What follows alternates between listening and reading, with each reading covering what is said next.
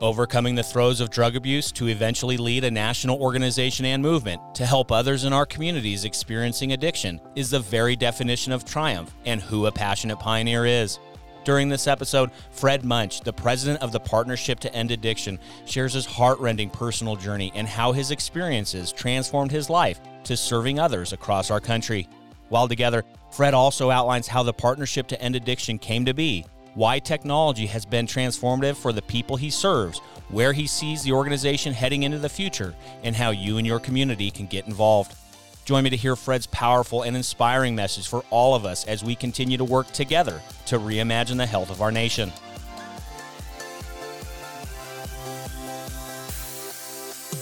Welcome to Passionate Pioneers with Mike Biselli, where we highlight and speak with the innovators, the game changers, and the pioneers who are deeply passionate and relentless in solving the problems our world is facing today.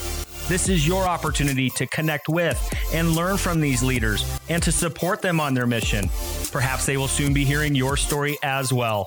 This is Passionate Pioneers with Mike Biselli. I look forward to having you on this journey with us.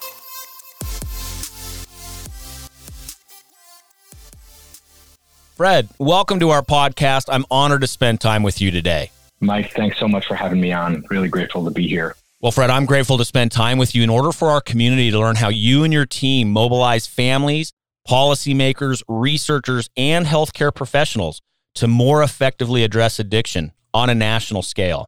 But before we dive into this inspiring and important work, a bit of housekeeping. While listening to any of our episodes, please take a moment and visit passionatepioneers.com in order to share your feedback and ideas. Simply scroll to the comments section at the bottom of each posted episode. And lastly, please take a moment to subscribe to the podcast so you will automatically receive episode updates in your podcast player.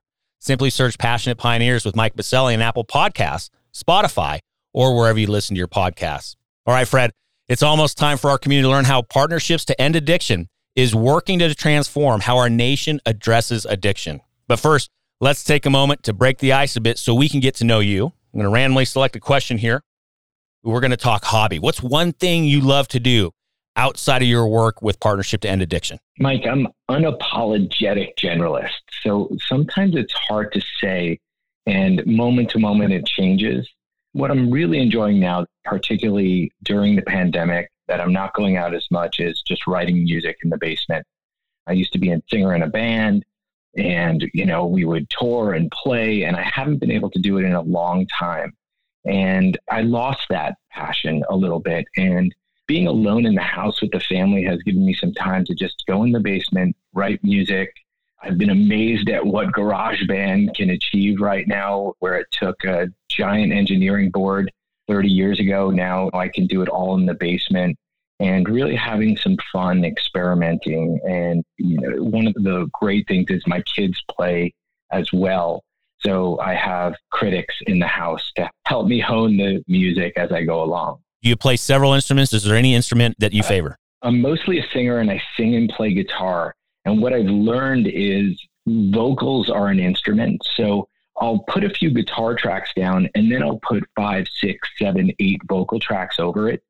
And that has allowed me to play multiple instruments in a way. So I can change the vocal tone. I can make different sounds, and just have fun with it and record 10 or 12 tracks to make a composition that I otherwise would never have been able to make. Well, Fred, you tell the family band, at any point you need cowbell, I'm your guy. I got cowbell down. There you go. Will Ferrell come over? We're ready to have you, Mike. I love it. That's so exciting. So cool that you and the family get to do that. It's important to have those creative outlets, and so cool that you get to play with your children as well. Very, very cool. So thank you for sharing that, Fred. I really appreciate being able to learn a little bit about yourself.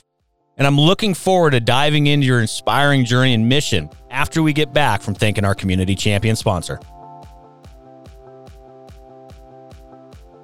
Clearchild leverages technology, the power of psychology, and human interaction to diagnose, treat, and improve the success and happiness of children who are affected by mental and behavioral health challenges such as autism, ADHD, and learning issues. They know that with the right treatments, therapies, and support, children can see measurable improvement across their mental health, happiness, and overall life functioning. Their AI-enabled mobile technology facilitates ongoing data collection, improving the efficacy of their program with every child they help. Clear Child Psychology serves both families as well as partner clinicians to ensure they are putting help in the hands of the most families possible and paving the way in providing affordable and accessible mental health care for the millions of children in need of support. We are incredibly grateful for Clear Child's support of our future generations and for their community champion sponsorship of Passionate Pioneers. To learn more about Clear Child, head over to clearchildpsychology.com/passionate pioneers or visit the episode notes and click on their link. We are back with Fred Munch, the president of the Partnership to End Addiction, and we have a very important conversation lined up today, so let's get after it. Fred, again, thank you so much for spending time with us, making a pit stop on our podcast. We have a lot to cover. I know you've been at it now for a number of years with the Partnership to End Addiction, but how did you get into this environment in the first place? Give us a little bit of that journey, that history lesson, and then we're going to go into what the team is doing today to continue your mission across our nation. But first, give us a little bit of that journey and a little of that history lesson. Sure. It's a long and winding road for sure. I come at this both from a personal experience, the clinical lens, the research lens, the technologist lens. I'm in recovery from heroin addiction, and that was a dark road. It profoundly shaped my experience. At the same time, I was always, drawn to service. I was an outreach worker. I was a case manager. And I would see these massive gaps in service. And I would say to myself, how do we fix this? But it was like being in service and struggling with addiction is this bizarre experience. I was handing out condoms to street youth while going to the other side of town to cop heroin so I could function. And then obviously that was not a winning strategy. And along the road, having brief periods of recovery, falling back in, and then finally getting it, it allowed me to have this foundation, and I applied to graduate schools in clinical psychology. And I've been moving forward ever since with that service lens. And I think seeing that darkness made me question the basic tenets of what we were learning in school. Sitting on a couch across from someone to teach coping skills when we weren't doing it in the real world. And what I learned was that behavior change theory and insight helps inform what we do, but we have to constantly question these models. The sitting in a room is one small component of the behavior change process, but behavior change happens in the real world. It's about an emotional experience, an ongoing connection with others, reminders of why change is important, being driven to some meaning, being connected to others, and really realizing like groups like AA or social movements of mutual health or connections or phone calls were really driving change and making change happen. So it was really drove me to say, how do we make change happen in the real world? And obviously technology was the common mediator of all of this. And, I've really been playing in the sandbox ever since. And my journey is long and winding, as I said, and I'll keep it brief as much as I can, but I got a faculty position at Columbia University College of Physicians and Surgeons after school, but I left pretty quickly. I was recruited by a biofeedback company that built a consumer-based biofeedback device called the Stress Eraser. And while the company didn't make it, it sort of gave me this glimpse into there's a real direct consumer world, and we can empower consumers directly. And the other thing it's taught me is meditation seems easy, but it's really hard, and practicing is really hard. And so what can we do to make it easy for someone? And so really this combination of my own experience, the literature on consumer feedback drove me towards how do we make it easy for people? How do we give them a narrative? And that's both easy in physical and environmental space. And this is where tech comes in. And psychologically, how do we make it easy? It's really hard to talk to someone in person, and digital gives us that little barrier in a good way. So we feel more comfortable reaching out. And then over the next 10 years, I did a number of things, including wrote a few patents that were just approved on using passive stimulation to mimic the effects of therapeutic breathing. That's a little fun side project I have called Vegas Labs. And, ultimately when I say this out loud, I'm thinking like, oh, wow, there's a lot going on here. But ultimately, my work really led me to work in addiction, and because of my personal experience and my passion. And in 2009, I started a company called Mobile Health Interventions. It was a text messaging company, and we were focused on helping people with addiction meet their goals in recovery. got funded through an SBIR, but boy, did that end fast. I'm not really the business type. Actually went to Babson College for 2 years, and I left to go study psychology. But what I also realized was, even though the healthcare institution wasn't ready to build a solution to text their patients, what was possible was there was direct consumer route. And we went the general health route, and then a diabetes company bought us for, in quotation marks. Unfortunately, that didn't work out, and we ended up getting the company back. And my partner and I, who is a CTO, we decided to start a nonprofit. And we said, let's get this tech back and let's figure out how we can empower individuals. And we focused on empowering parents. And what we realized was, if we're going through and thinking of a lens of making it easy, parents are motivated, but they don't know what to do. So we started a company where we gave them personalized reminders and courses. And it turned out and we were doing a lot of drug prevention, intervention, and our first client was the Partnership for Drug-Free America /Kids. And lo and behold, they were looking for a new CEO. They said, hey, let's merge, come on as CEO. So my partner, Doug, and I came on. We brought our text messaging CRM. And ever since then, we've been growing this CRM. We merged with the National Center on Addiction and Substance Abuse. And now I'm the president of that merged organization called the Partnership to End Addiction. My partner, Creighton, is the CEO. And that brought me here, sort of this passion and excitement around what technology can do to overcome the barriers to people seeking help. Wow. What a powerful journey. And before we dive into the current work that you and your team are leading with the Partnership to End Addiction, you opened up the door for me, Fred, so I'm going to walk through it, because let me set the stage. Yeah, please. We are in troubling times right now, as we know, and things are even further exacerbated because of this pandemic. But people experiencing addiction, living with it, both family members and the person addicted, these are trying times, and it's touching every corner of our country.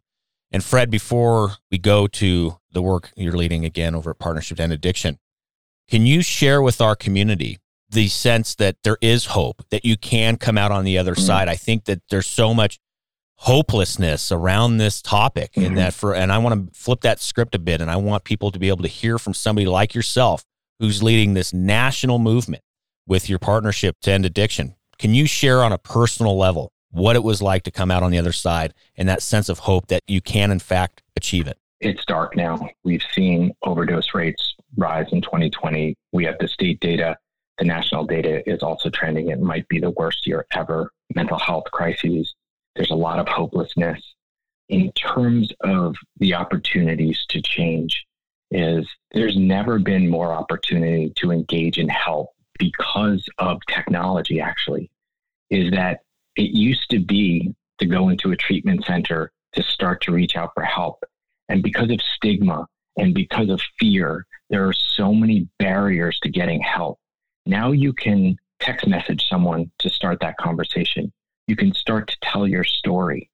And for me, my recovery started long before there were these options. But what it was someone reaching out to me and me reaching out to start that conversation and start that journey. That's what gave me hope. And realizing it's a journey. This is not a one and done. I don't go to treatment and then I'm better. It's that constant journey of staying connected to others. And when you're in that deep, dark despair, when you're in the middle of it, it's so hard to see. And what I offer to individuals and what I've seen, and I've seen dramatic transformations, is that if you take that first step to reach out and hold on, and if you're a family member, if you take that first step to reach out your hand, even if it's tough, and you start to empower yourself with solutions, change is possible. I've seen people come back from literally a point where homelessness, a point where they were suicidal, a point where they were in an inpatient hospital, and now they're thriving. I've been in jail. I've been in methadone programs. I've been in inpatient centers, and I'm here now. And it all came down to reaching out for help and connecting with the right people. And now we're really in a place where we can do it. I love it. And thank you for being so candid and open to share your personal story, Fred. But it's important. People around our country need to hear from leaders like you, the realm and the art of possibility around these very difficult topics that touch so many of us. So Let's talk about that here and now, Fred. It's an exciting time, what you're leading, the movement that you're creating in our country.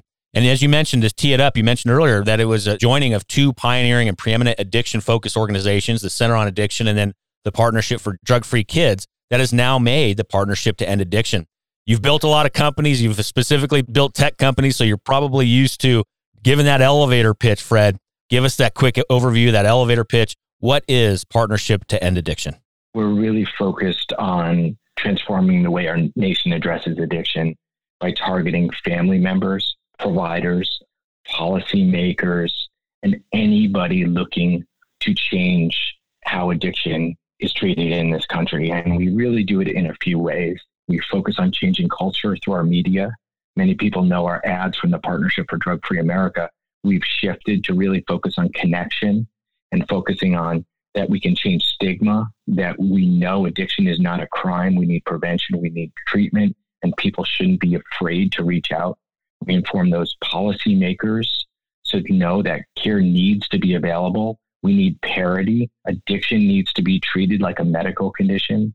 We focus on training providers, on evidence-based family therapies and innovations in the addiction field. And then lastly, and most importantly, we have direct consumer support services. We help parents, grandparents, other family members, and we empower them to know that they can make a difference.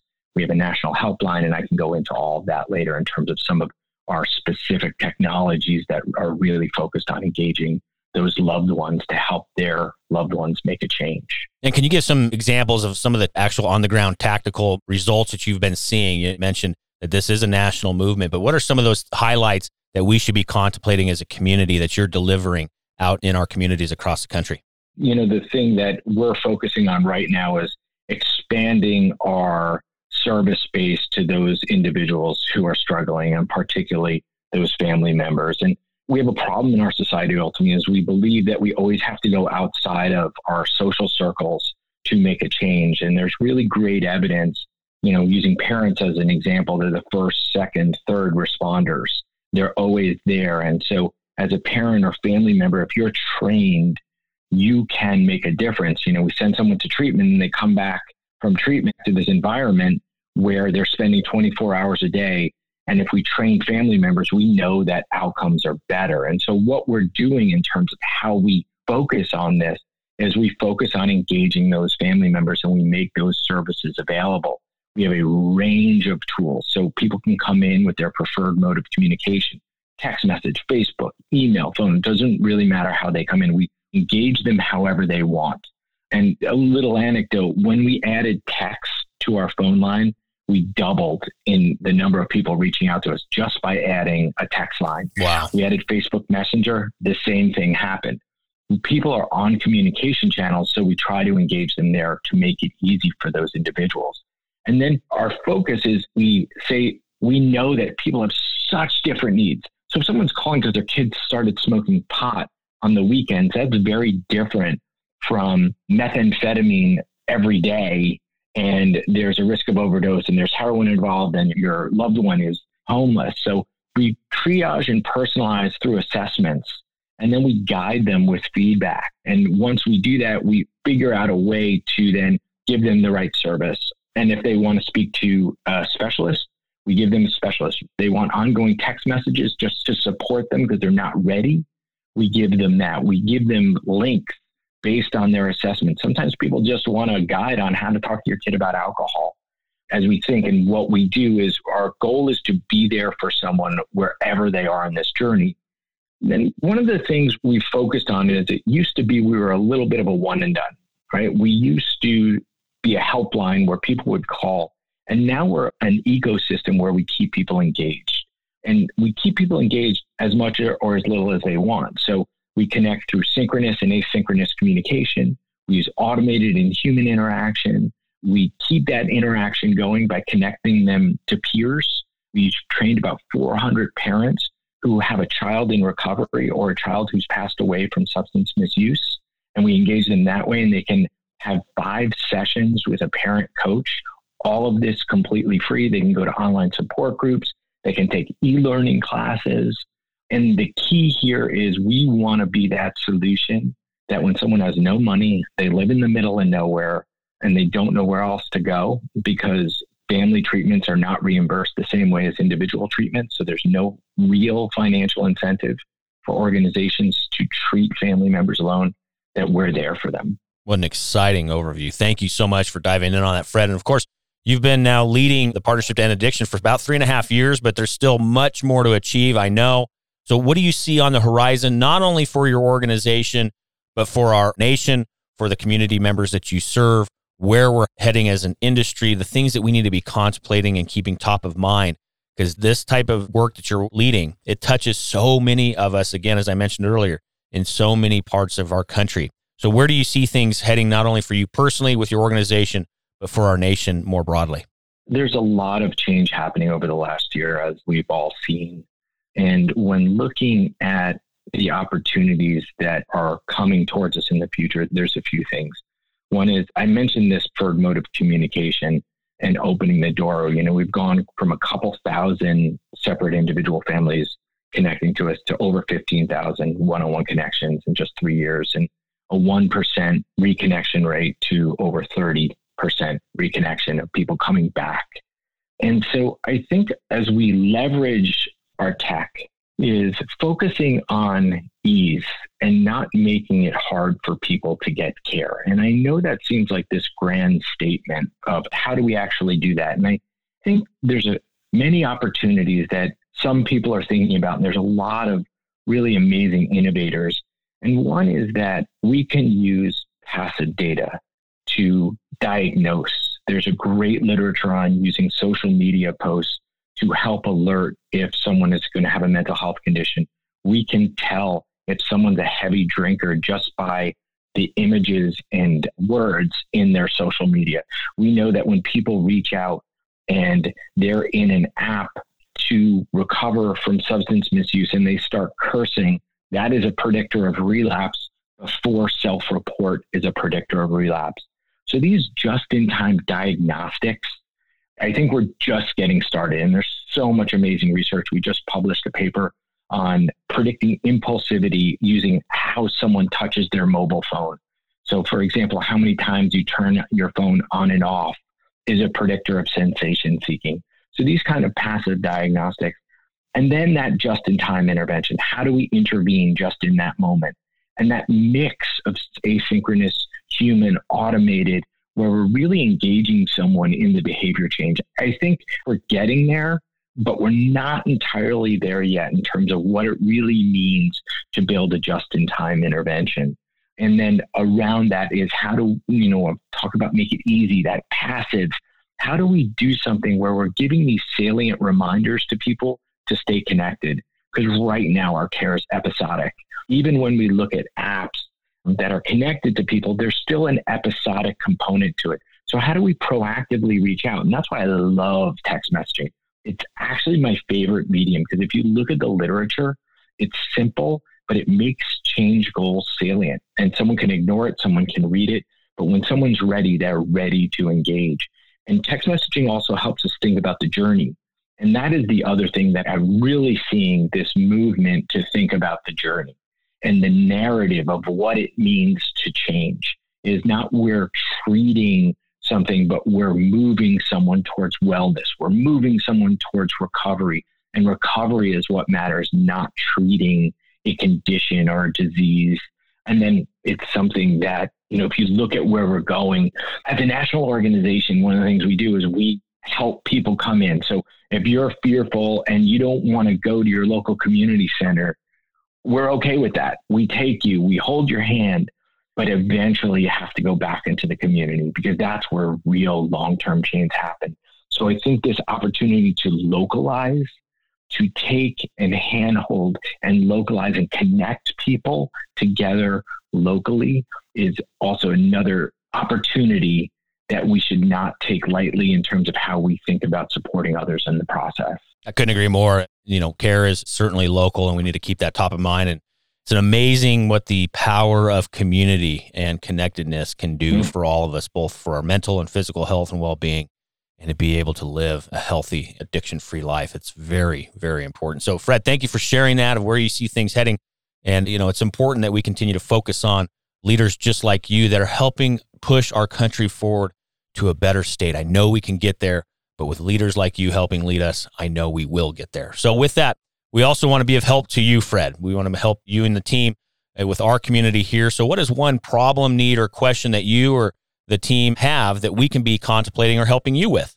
So we support the supporters, and we support the supporters for free. And so in terms of helping us, there's two things. One is, I think we need more representation and louder voices to get families involved in care.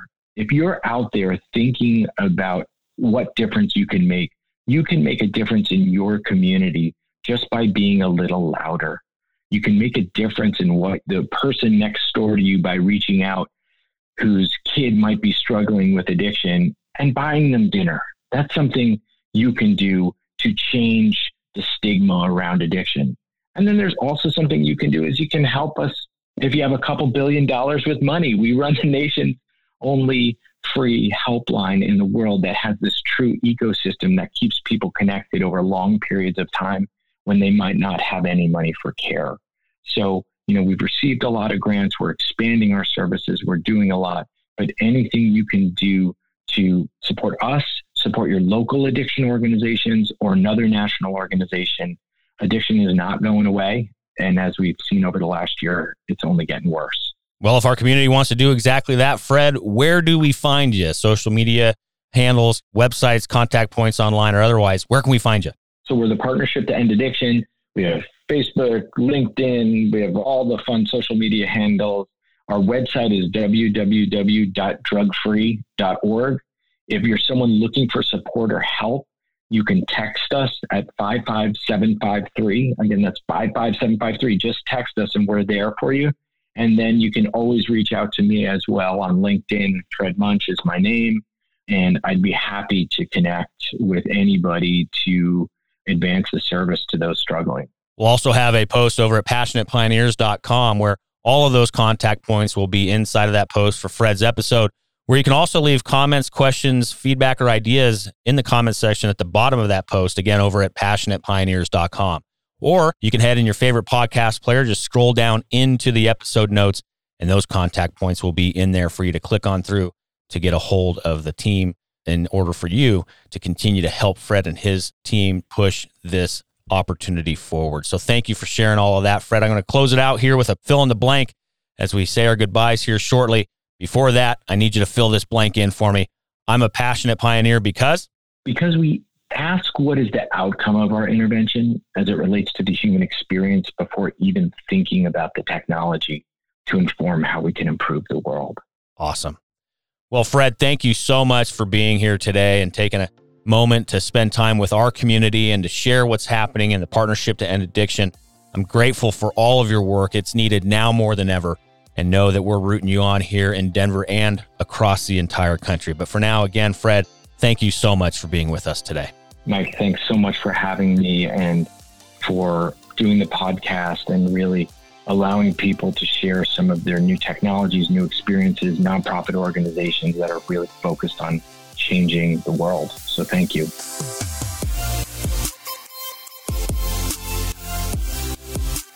Thank you for joining us today on Passionate Pioneers with Mike Biselli. We'd love to hear your feedback about the podcast so we can continue to improve this community and to further support the pioneers being featured. Lastly, please take a moment to subscribe to the podcast and invite your friends and colleagues to join us.